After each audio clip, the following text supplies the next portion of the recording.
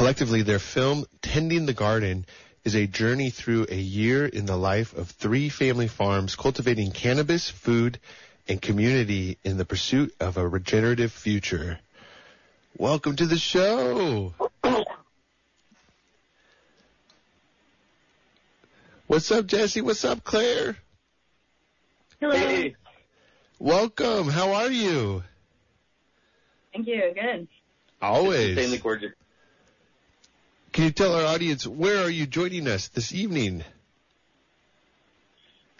Trinidad, California, right on the coast. Yes. Far northern California. Yeah, that's a wonderful spot. Wonderful spot. And how is the garden? Tending the garden. How is the garden? The film or the back? I mean, the garden's so gorgeous in the morning this time of year. That's what I'm asking. Yeah, your actual plants. Sun, so happy. The soil's alive. We're in a place that's pretty wet, and it's where the forest comes into the ocean. And this time of year is just vigorous growth. Teas are reaching. Cannabis is happy. Just everything is blooming. The birds are singing. And we actually got a lot of rain in May, so things are still really green and lush. Wow. Give thanks for the rain. How blessed. That's awesome. So sweet. Well, it's so special to connect with you both. We've been trying to manifest this conversation for some time, and this exciting film is it's cathartic. It's very, very important. It's very timely. We've had a lot of the farms on the show. And how did you two connect? How did you two become one?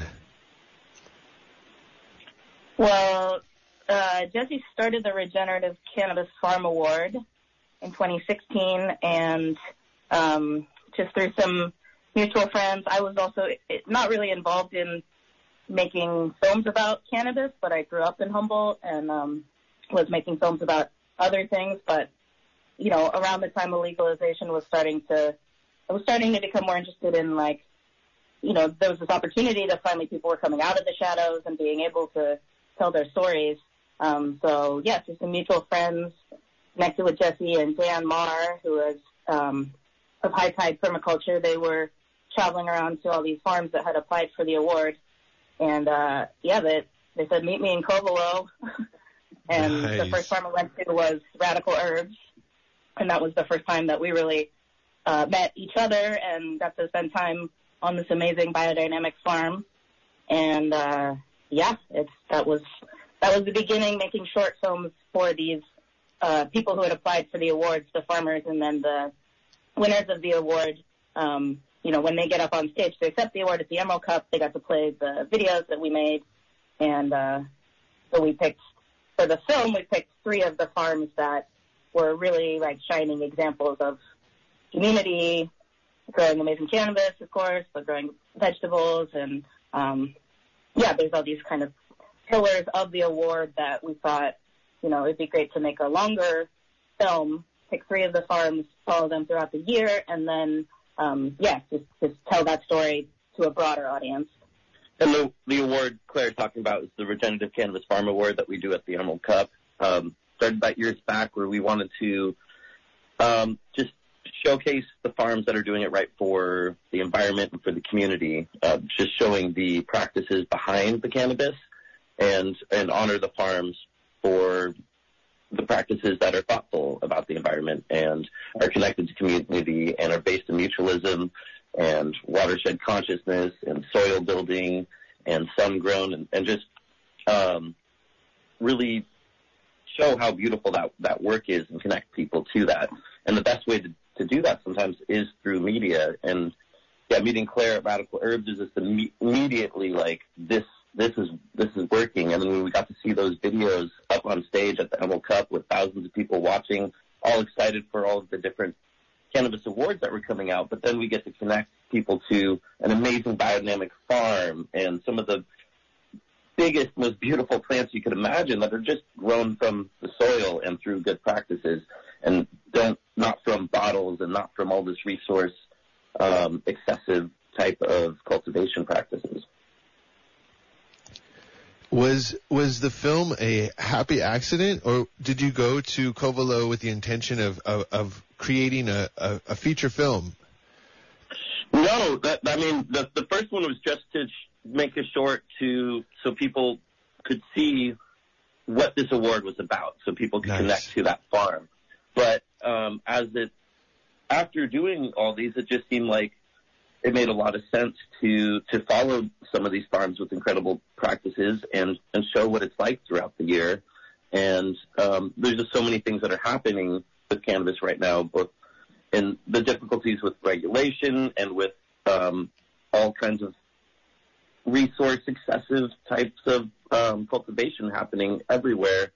That it seemed important to really put a light on the farms that are thinking about the environment, thinking about the community, and growing with permaculture practices, with polyculture, with building soil, with sequestering carbon, because that could be the future, and yes. and we're at that crossroads right now where cannabis could go down the same direction as the rest of agriculture. So, we want to seize on that moment and honor the people that are doing it right. And so the 3 farms that are in the film are Radical Herbs, like we mentioned, they're in Covelo in Mendocino. Bryceland Forest Farm, they're in southern Humboldt County. And Green Source Gardens, and they're in southern Oregon. And so, I saw Jesse talking with Daniel from Bryceland at the Emerald Cup in 2017. Just kind of stumbled into the building to check out what was going on. And I was just intrigued that it seemed like there was a sort of a different focus happening, within this kind of talking about the practices behind the flower, not just the THC percentage and not just the hype strains, and, using the platform of the Emerald Cup and then putting the videos on the internet. And, you can, we kind of built the educational art project out over the past few years. And you can see, you can learn more about that at regenerativecannabisfarming.org. So as that was all building, we kind of strategized about which, it would have been great to include everyone who, there's so many positive examples of farms doing amazing work, but we narrowed it down to 3 that we thought, they're already using their platform. If you follow them on Instagram, there's just so many amazing pictures, beautiful pictures, especially Green Source. They have this pink weed, pinkleberry, that just really grabs your attention. And then once you're scrolling and then you go, whoa, what is that? And then maybe you take the time to read the caption, and they're putting so much thoughtful education and inspiration out there through Instagram. I think, they've really inspired a lot of people to go in a more regenerative direction.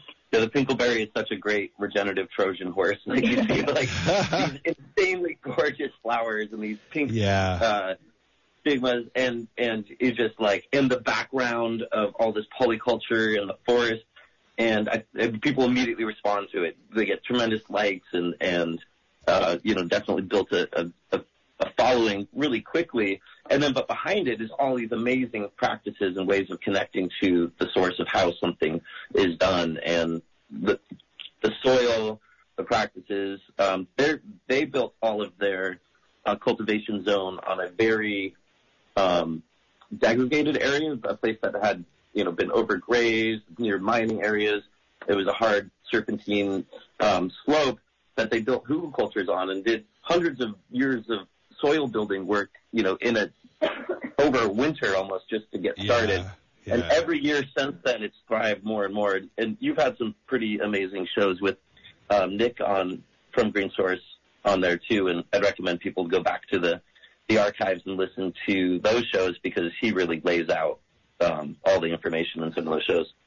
Yeah, it's a spiritual homily almost every time I hear Nick, and likewise with you. It's just such an honor. It's so nice to connect with you both. I would love to hear, Claire, too, a little bit about I love the approach with media, and I think the film approach is really timely. It's really important. I think it is very captivating, and a lot of people are hungry. They're hungry to learn. They're hungry to get more involved and to educate themselves. In your background, what other topics have you covered in film? Well, actually, I went to UC Santa Cruz for grad school. Woo! And That's so cool. Full circle. Taco truck. That's so sweet. Banana slug. Yeah, so that was, that was almost 10 years ago. And, cool. I was just really interested in food and farms and the food system. And, actually driving down Highway 1 towards Watsonville, I saw there these taco trucks kind of cruising through the fields.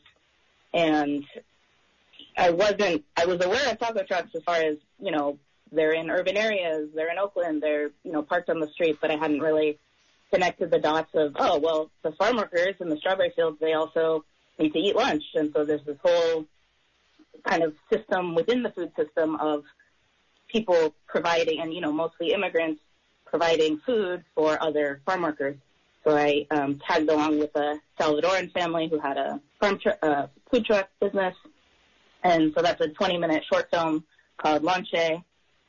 And, that was a really cool opportunity to be able to, travel to Mexico, show it at a film festival in Mexico. And, that was, I got a taste of, how to, tell a story, and got to, see that it resonated with a broader audience.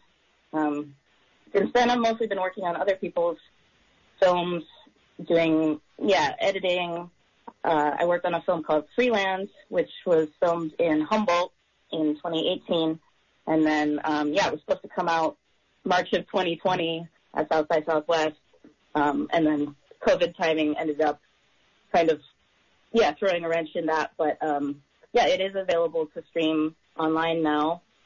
And, that was really cool to be part of a fiction film that I didn't have much experience there. I was pretty much had only worked on documentaries, but the directors, they also had a background in documentary film. They had come up to Humboldt a long time ago and were really intrigued by the culture and the community, and met some really interesting characters. And then so they decided to write a script based on that. And so it's the story of a older woman. She's a back to the land homesteader, and she's running a farm, and then legalization happens and kind of throws her whole world, she has to adapt to the changes. And so it's a pretty realistic portrait, I would say, of, a woman going through this total change of lifestyle. And it's not exactly an uplifting film, but I think it really does. It's real. Capture the vibe of, what's going on here. And there's a transition from one way of life is happening. So that was a really cool thing to be a part of. And then our film, I think, is hopefully a more hopeful depiction of the future, what it could look like if these farms who are, they're not just growing industrial and monoculture greenhouses, blowing their whole scene up. These farms are really doing it in a more intentional way. And so, it's after things like Murder Mountain had a really big cultural impact, we thought, that's not the whole story. And it's easier to sensationalize and talk about the dark side. And, it's maybe less exciting to talk about regenerative farming, but I think we managed to do it in a way that hopefully that is compelling and visually interesting, and spending enough time on the farms that, it's hard to, if you just go to the farm for one visit at one time of the year, you're only going to see so much. But we were there throughout the whole season. In the spring, they're starting seeds, came back in the summer, showing that process, and different issues come up at different times of year. Drought, wildfire was thankfully not a big issue last year, but is kind of a continuous threat to everyone. Ongoing. Yes. Yeah, and so, but we, tried to highlight ways that, Bryson Forest Farm, Daniel is really passionate about intentional burning and doing it at the right time of year, and, thinking of fire as a tool, not just something that, there's ways to integrate it and to go back to these ancient practices of using fire. So that's a small part of the film too, is all these things that farmers are doing beyond the farm to care for their environment. Give thanks for that. What a wonderful, for posterity too, to document this moment in time and for the future. In many ways, the Biovortex project, the ongoing art contribution to the community. Jesse, you've had so many contributions. What does it feel like to be in the film space? IMBD. Oh man, it's so fun. I've always loved photography, and being able to work as a cinematographer with Claire is pretty amazing. To be able to capture these moments from the right angles, to see the kids growing up at this time. Wow. To capture that year is such a special, amazing thing to be on these farms and seeing that level of life happening. Like the kids learning from the farm, the animals in an integrated relationship with the plants and the soil and the farms, the surrounding area being cared for. Just the whole year process is quite gorgeous and special. And we also get to eat amazing food as we film. So that's a nice one. Like I joke that it's the best catered movie of all time for the least amount of money. 100% free food, but the best possible because it's all connected. Nature to provides. The land. Yes. And I think there's something, and everyone is like now just absolutely dear friends. Like they already were, but being able to be with them through the years really special. I love everyone that we got to get in, I love everyone that's in the film very much, and it was an honor to be able to document the amazing work that they're doing. I would love to hear a little bit about the process of documenting a year. In some of these farms, the families are growing, and the children, I heard a little bit about children from Jesse just now, but it's a big part of this too, is to kind of live what you preach.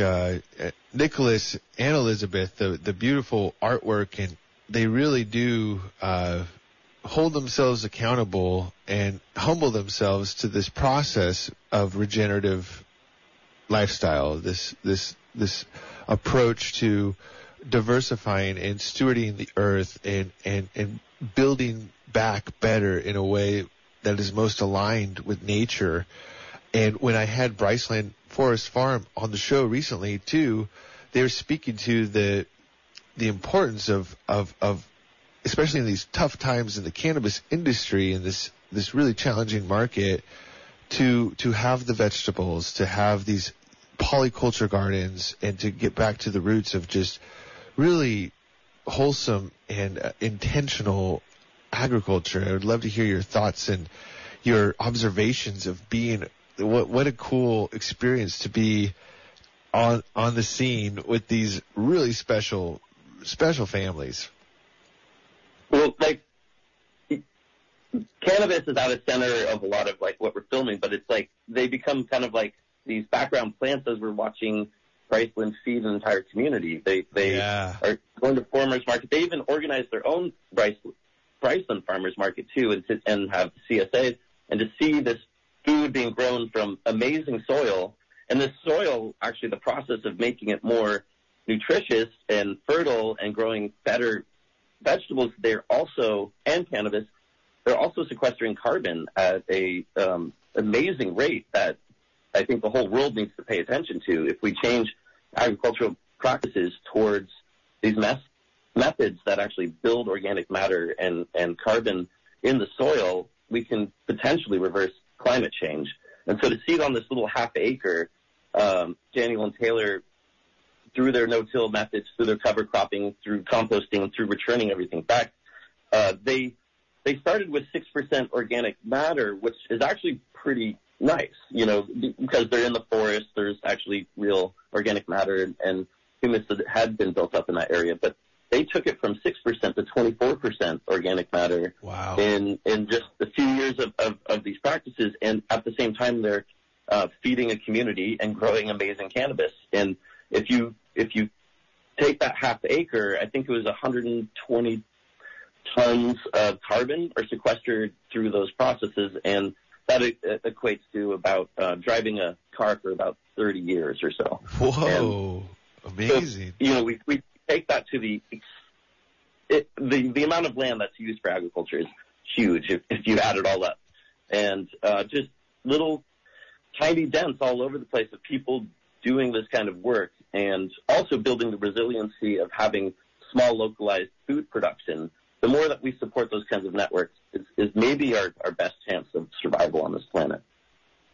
And I would say that spending time at Radical Herbs, especially learning more about biodynamics, they're so tuned into the cycles and the seasons and the certain practices you do on the equinox. And for me, that was definitely a learning experience. I had no idea what biodynamics was, and there's really not a good way, I think, to fully wrap your mind around it unless you see it and experience it. And that's where we started the film too. It's like the unearthing of the 500 prep. Like we went down on the equinox, and we witnessed the 500 prep, which is a cow manure put in a cow horn that's buried over the winter. And what happens is it kind of ferments in the soil and it builds humus-building microbes. And there's a science side of it, like the actual things that are happening, because there are the microbes there. We understand fermentation. We understand that these humus-building microbes can break things down and build more soil, that there's ways to feed and give them oxygen and all that. But there's also this very spiritual side behind the practices, too, and the timing. And it was just kind of a perfect way to start the film, to see that spiritual connection between soil and also this concept of mutualism and giving back and gratitude for the earth and giving gifts back to the earth and thinking about how you can help and heal the earth through these interesting spiritual type practices that actually have a grounding quality to them, because they are building soil. They are creating more fertility for that garden, for that cultivation area.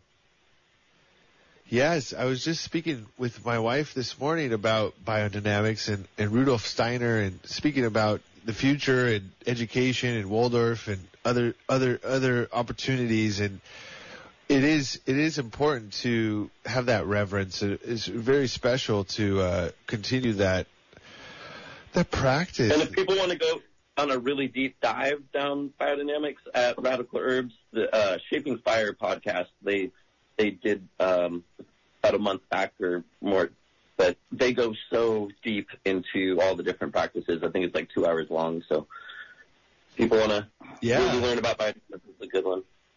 No, it's important to that's a special group, right? A special family, because they are rooted in the biodynamics, and that is it's exciting. It's exciting to see that in practice, the praxis in motion in the industry, but also like in the community, which is so important. And one thing that's coming up too is you're going back to Mexico, correct? For the film, right? The film is being featured in Mexico?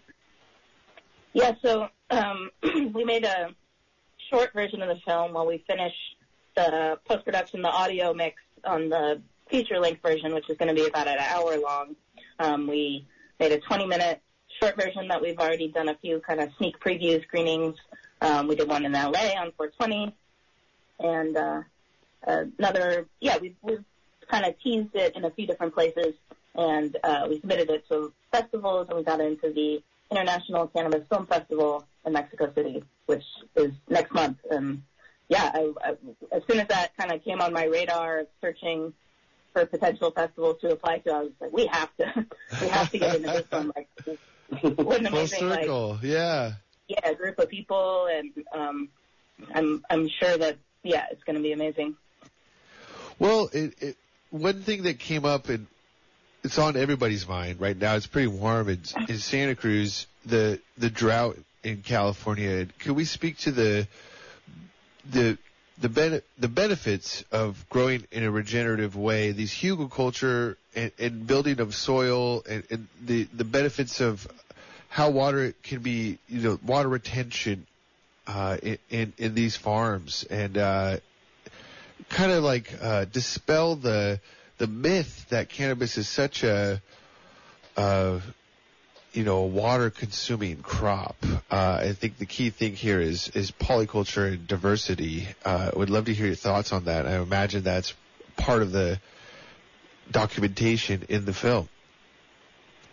Well, I mean, there's a lot of benefits from these practices, specifically around water. One, water retention goes up, like, just exponentially with living soil. The more life you have, the more fungal life you have specifically, too. It creates soil aggregates that clump in different ways that create oxygen and allow for more water cohesion around each different aggregate and greater water retention. So, like, you can almost have 10 times the amount of water stored in your soil if it's alive and has carbon. You've been building with these practices versus soil that would be a little more inert. But it's also the way that you use water, how you collect it, when.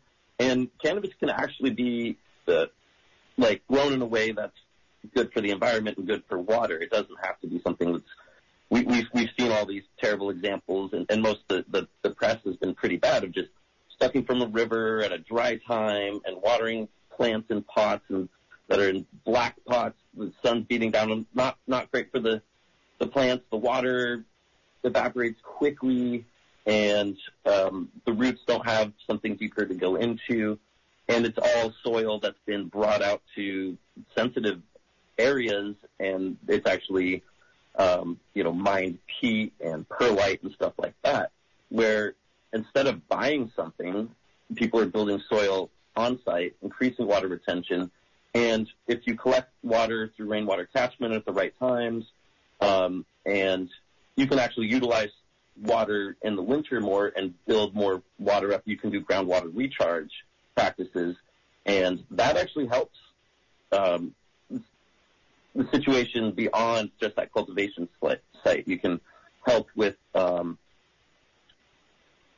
water being there to create abundance. And like at Green Source, you can see this difference between the cultivation site and what the hillside was before. And it's there, and you can see where it's dry, and just on the other side, it's just abundance everywhere. And using a little bit of water, it actually stores. And the amount of mycelium they have is actually a filtration network too. So the water that's actually running through that area and returning to streams and helping river flows later has been completely cleaned up by all of the biology. And there's no nutrients or being used, so there's no extra nitrogen, and there's no pesticides being used. So literally the water is cleaner going through these cultivation sites and helping the flows of creeks that are going to the rivers. And so the thoughtful use of water, it's not just like, oh, cannabis they drink a bunch of water. It's actually, where are you growing? How are you growing? How have you built the soil? How is that water stored? How is it being used? How can you help recharge the ground right where you are cultivating? And these are the thoughtful things that people are thinking about, because it's, instead of it being a linear thing, you suck up water and you use it, it's a cycle, and you're always giving back. So that concept of always giving back, I think, is at the heart of regenerative systems. And these farms are all so brilliant at it, and every year they learn more and they share more. And so it's an exponential process when everyone is open and sharing and giving back to the earth. I think that parsnips are a good example too of, as you said, polyculture, and they were, introduced by Green Source. Probably they planted one parsnip and then let it go to seed, and so now their entire hillside is full of parsnips, which are a great source of food. But then they're also, they're pretty big, and so they're, once you pull it out, you're left with this big hole, and that's, aerating the soil. Essentially, the parsnips are providing space for the water to sink deeper into the hillside, and so it's stacking functions in the best sort of way. And also, if you don't pull them out, you can, and they're like top and dropped or mulched back in, those parsnips in the ground have created this like big amount of organic matter that then can actually hold water. Bugs will eat, worms work on, and they become like kind of like drills of organic matter that life gets to fill into, and it becomes a place of aeration and higher carbon content. Yeah, how cool. Yeah, I remember when I visited, it was potatoes. He had many potatoes under the cannabis. The hugelkultur is so beautiful to see it in its glory. And I imagine the film. When you're spending time on these farms, what really surprised you in the process? I imagine there were moments and scenarios that I imagine with any filmmaking, things kind of develop and they organically and authentically continue to evolve. I would love to hear your thoughts on like any surprises or developments that you found on your journey.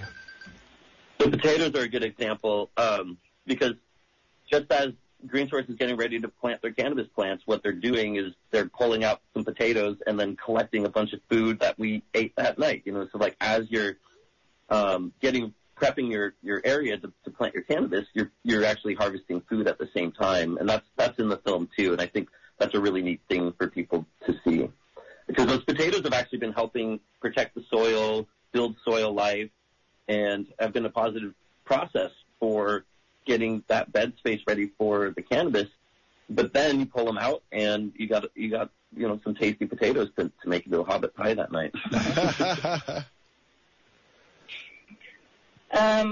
I think I was sort of, I knew in theory that farming is hard work, but once you actually see how hard everyone is working all day long and literally jogging around the farm, and the Green Source sometimes running.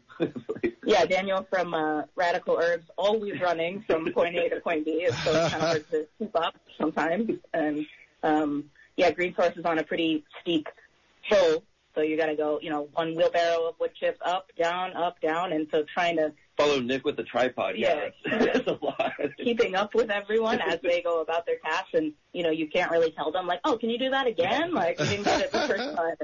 That's a no. They don't have time to wait around for us, and that was a pleasant surprise of just like, you guys are so committed to this.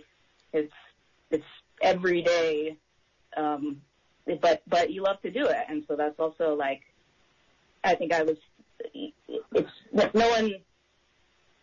easy to, I think, feel to want to express frustration at surviving as a small farm in the regulated system, but and we do address that in the film, that once the cannabis leaves their hands, it's out of everyone's control. Basically, they can't sell it direct farmers market style to the consumers like they would like to. It's this really complicated system of the supply chain, distribution, getting into stores, not a lot of information in the stores about the practices and what sets their cannabis apart from industrial corporate cannabis. So, we do address that, but I think for the most part, it's more so about solutions and, ways that we can start to, acknowledge these problems and kind of build a better alternative. And in the span of time that, just the year that we've been working on this, I feel like there's been a lot of farmers markets recently, cannabis farmers markets in Humboldt, in Mendocino. This vision that everyone had when legalization happened is finally, I think, starting to happen, and so that's been cool to see. Yeah, it's a really stunning thing, actually, like the amount of work that goes into just farming. Like, that's an unbelievable amount of work. How do you even do that? And then they're raising kids at the same time, and then they're also like maintaining the brand and working through the regulatory system and getting stuff to the shelf.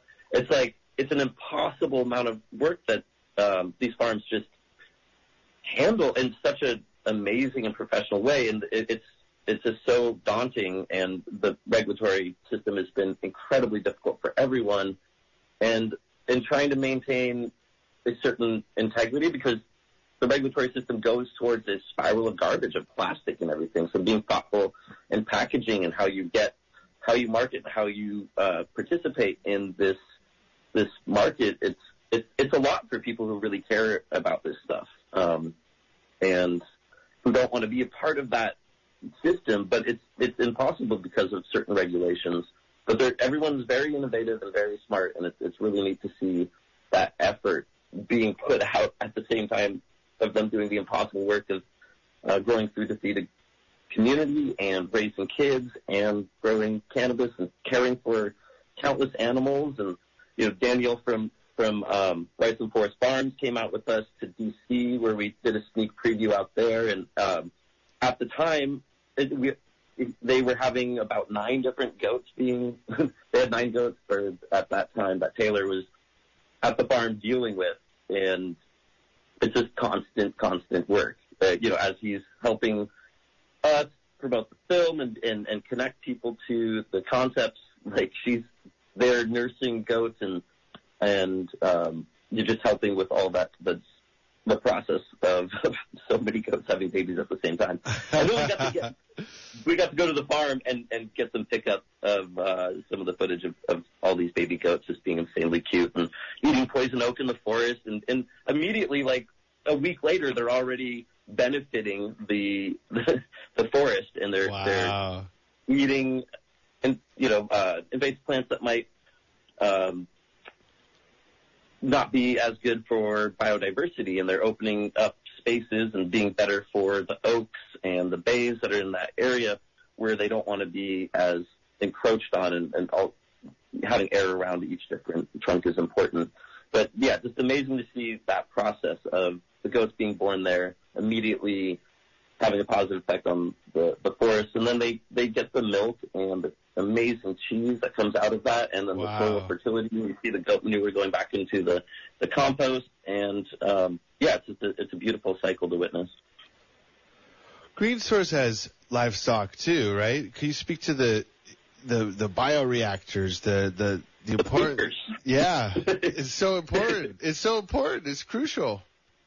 Yeah, so much like, you know, people think about like livestock just for, the milk and food and taken from the animals in that way, but like their livestock's all just to build up poop. Get up on the soil, mix with all the wood chips that they get delivered from the local like tree trimming and PG&E stuff, and they just keep taking all these diverse wood chips, mixing it with the poop. And there's a scene where a lot of farms, and even ones with really good practices, still rely on potting soil for all their seedlings, but Green Source certainly does not. They build their own soil constantly, and they do it literally in the greenhouse. So it's like there's a scene with Nick potting all of the plants and taking all the little seedlings, and they're just so hardy in the way he just like plucks them apart and drops them in soil that they make themselves. You just see this connection and this resiliency and this you're either harden up and be thriving or you're not going to make it. And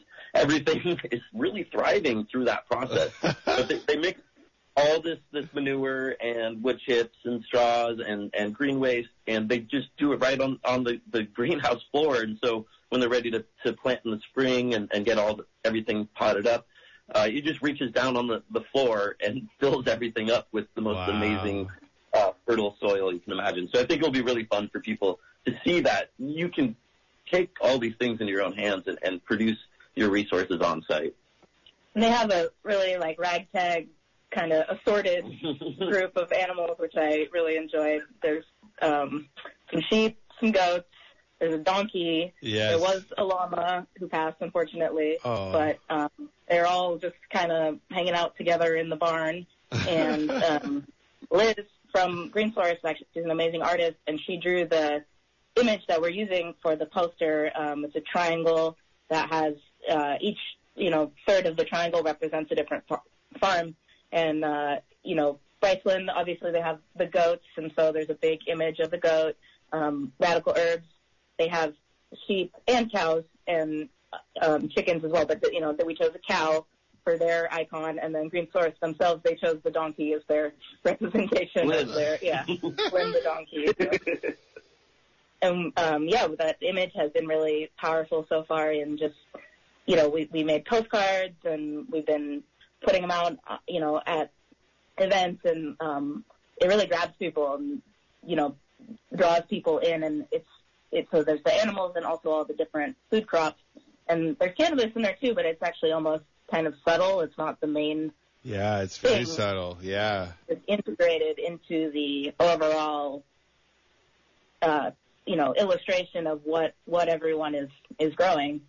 And if you want to go to tendingthegardenfilm.com, you can see the image right on top, and then you can learn more about the film and watch the trailer. And we're selling T-shirts and hoodies as well with that image on it. Yeah, that's fantastic. And I see the parsnips too with the donkey. It's perfect. It's right on point with our conversation. Right. I remember that donkey. It's really hard. It's amazing that she got to create this. It illustrates all of it so well and simply, and also detailed and complex too. One thing that you kind of touched on earlier is the climate change conversation and the contribution that regenerative. It's becoming an international conversation, and this is a film for an international audience. I would love to hear your thoughts on some of these changes we're all experiencing. We spoke a little bit about drought, a little bit about wildfires on the West Coast, but I would say this film is probably really timely. I imagine you mentioned Bryceland Forest Farm speaking to stewarding and doing the work in the forestry work, right, and the controlled burns and these intentional practices. I would love to hear some more about that. Yeah.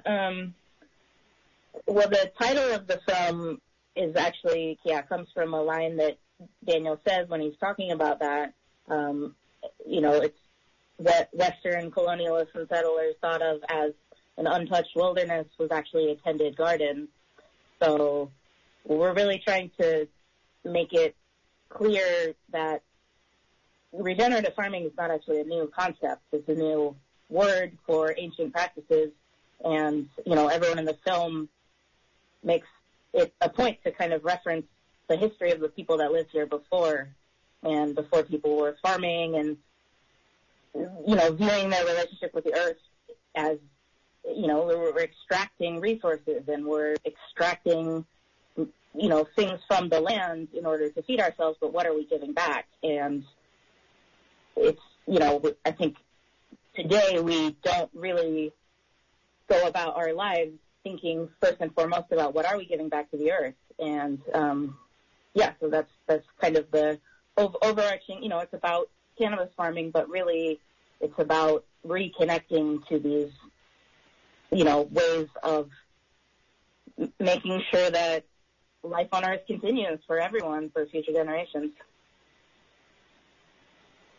And, we're not going to change the world by smoking weed and just buying regenerative farm cannabis or anything, but the philosophies behind supporting people doing this localized work that gives back, and that philosophy infecting everyone else's brain in the way of returning and giving back in the way that they do things actually can. The way that we vote with our dollars and what we choose to be a part of, I think is really important for climate change right now and for all kinds of issues with the earth. And if we have that extractive colonial mentality and continue with that, which it's actually just a short run that we've had that as humans, and returns to what we've been doing for thousands and thousands of years without messing everything up.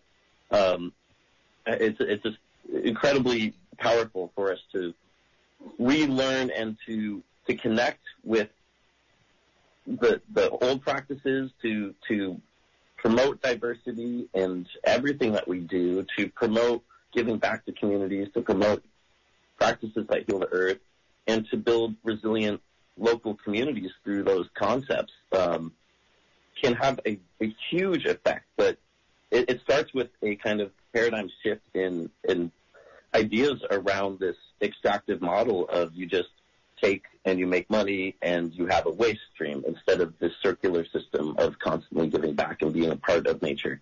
And if you work against nature, you're not going to win. But if you work with it, then that's a powerful ally. You can see the way the energy flows and you can be a part of it, and you can help systems thrive through actually understanding the way water moves through a landscape, the cycles of forest systems, the cycles of soil, the cycles throughout the seasons, and also on the equator too. These all these ideas of giving back work too. It doesn't have to be cycles of the seasons. I would say a lot of documentaries you would see on Netflix these days are pointing towards an answer that there's a thing that you can do to solve. Here's the problem, and we're overfishing the oceans, right? Stop eating fish. Here's the thing that you should do: stop eating fish. And then a lot of people are very influenced by that to make certain changes in their diet or their lifestyle. And I think we don't have one specific takeaway that we're hoping people have, but just being more thoughtful about where your things come from that you purchase. That goes for everything. That goes for your weed, your food, and the systems that you support by doing so. And support the things you actually support, Yeah, and maybe, switching to plant-based meat might seem like a better idea, but... But how is that plant grown? Yeah, who are you... Is this GMO soy? Is it pesticides? Is it that's another warfare on the soil. And, think about all of the microbes and the birds and animals that actually are damaged through the production of plants, and it should be a good thing. I'd love a plant-based diet, but cows and other animals can be a part of, through rotational grazing, can be a positive part of the environment. So it's more how we do things than what it is.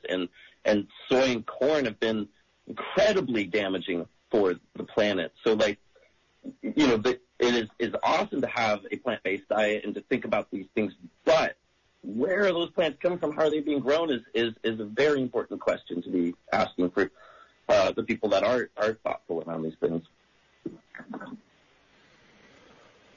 Yeah, that's well said. So important.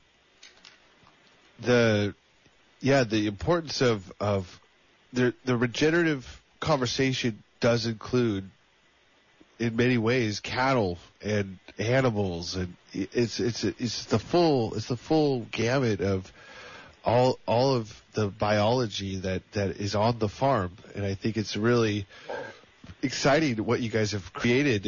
And these 3 farms specifically are very special. It's very exciting. So how could our audience support, and what are the next actions? Where are you guys at right now as far as this process? Because it's a long road to bring a film to fruition. So I'd love to hear your thoughts on how could we help. Yeah, we're currently in post-production, so just almost done with editing, and we're about to start the sound mix. We're working with our friend Tasso in Los Angeles, and he's an amazing musician and just audio wizard. So, we're hoping to be able to compose some original music with him and some of his network of musicians down there. And so we're trying to raise some money to pay them. We have some other music we're hoping to get licensed. So, all of the money that we're trying to raise right now will go towards just, making sure it sounds really good, making sure everything is polished, and then we'll be submitting to festivals, and it's hopefully out later this year, and we'll be doing sneak preview screenings. And so you can, if you sign up for the mailing list on our website, you'll be the first to hear about those opportunities. And the website is tendingthegardenfilm.com. And you can see the perks of the hoodies and T-shirts, as we mentioned, that have the logo on it. We also have a few other exciting perks that you can see if you, Special Biovortex Seed Surprise 420. Yeah, how cool. So might be the only way to. Yeah, so special. Yeah, fantastic. And if you we also have a Facebook page, and the Instagram is regenerative cannabis farming. So lately we've been posting about the film, but you can also see other previous videos and photos on there from what we've been doing in the past.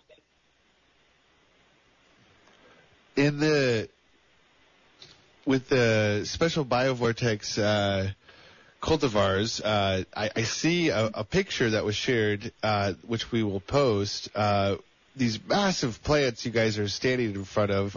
Where are these, and who's cultivating these? Is that the moon? Yeah. Moon Maid? Yeah. Those are yeah. How cool. That's the garden where she was growing the cherry moon and the Orange Valley sun, which are cultivars that I helped develop for her place, and she just does an amazing job. You can find them at dispensaries too, and amazing flavors. Those ones are Orange Valley Sun in the photo. The photo is, we're in front of Orange Valley Sun for sure. It's gorgeous. So special. Yeah, it's very, very, very, I'll share that with our audience. And after this, what's next? Is there another film in the mix or anything that you guys are marinating in for the future? Yeah. Probably not anything that we can share yet. Just in the idea stage, and potential deep genetic dive back to the source, but there you go. Fantastic. We'll see what happens. Yeah, maybe an international film, possibly. Who knows? Yeah, we have been going back to the source. Mm-hmm. I love it. I love it. Yeah, I really. Spending the going to be, switching from production, switching from making the film into showing the film and promoting the film and doing podcasts like this. That's probably going to be our main thing for the next 6 months to a year, just getting it out there in the world. Yeah. We'll take up some traveling time, but back to the roots eventually. Eventually, yeah. You got to tend to the garden to get back to the roots, right? Well, I commend you on your lovely work and your ongoing stewardship of the community, and I'm a huge fan, huge supporter. It's full solidarity with what you're doing. I'm so proud of you both, and we'll continue to do whatever necessary to help support this cause and to support this wonderful film. And we're very honored to have you on the show, and we'll continue to keep in touch. If you need anything, if you ever come to Santa Cruz, let me know. It would be an honor to have a screening here at the Rio Theater or somewhere in Santa Cruz. We'll figure it out.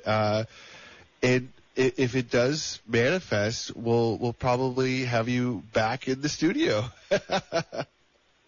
Absolutely, yeah. It would be really fun to do a sneak preview there, and I just appreciate you so much. It was. What year was it when I first came into the studio and did that show? 2015, I think, or 2016. Yeah, it's a long time ago. And I just really appreciate and honor and love the work that you've been doing since then, and and all the people that you've had on, and your continued support of these really important things and these amazing farms and these practices and getting that information out there and sharing. You've been an incredible part of this community. Give thanks. Oh, wow. That made my day. Made my year. Can't wait. Well, it's been great. So thank you both, and have a wonderful weekend. And thank you, Santa Cruz. Stay up. Go out there. Tend your garden. Grow something green, and be most excellent with each other, to each other. I'm Smiley Green, Christopher Carr. We'll see you next week.